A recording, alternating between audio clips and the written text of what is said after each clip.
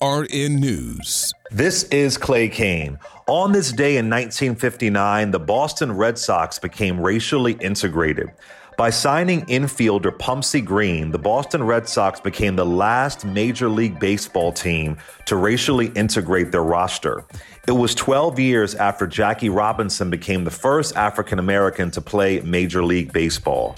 Oddly enough, in April 1945, the Red Sox held out a trial at Fenway Park for Robinson.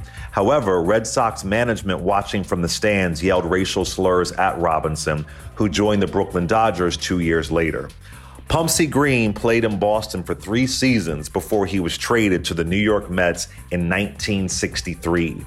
Follow me on social media at Clay Kane. This is Clay Kane for AURN News.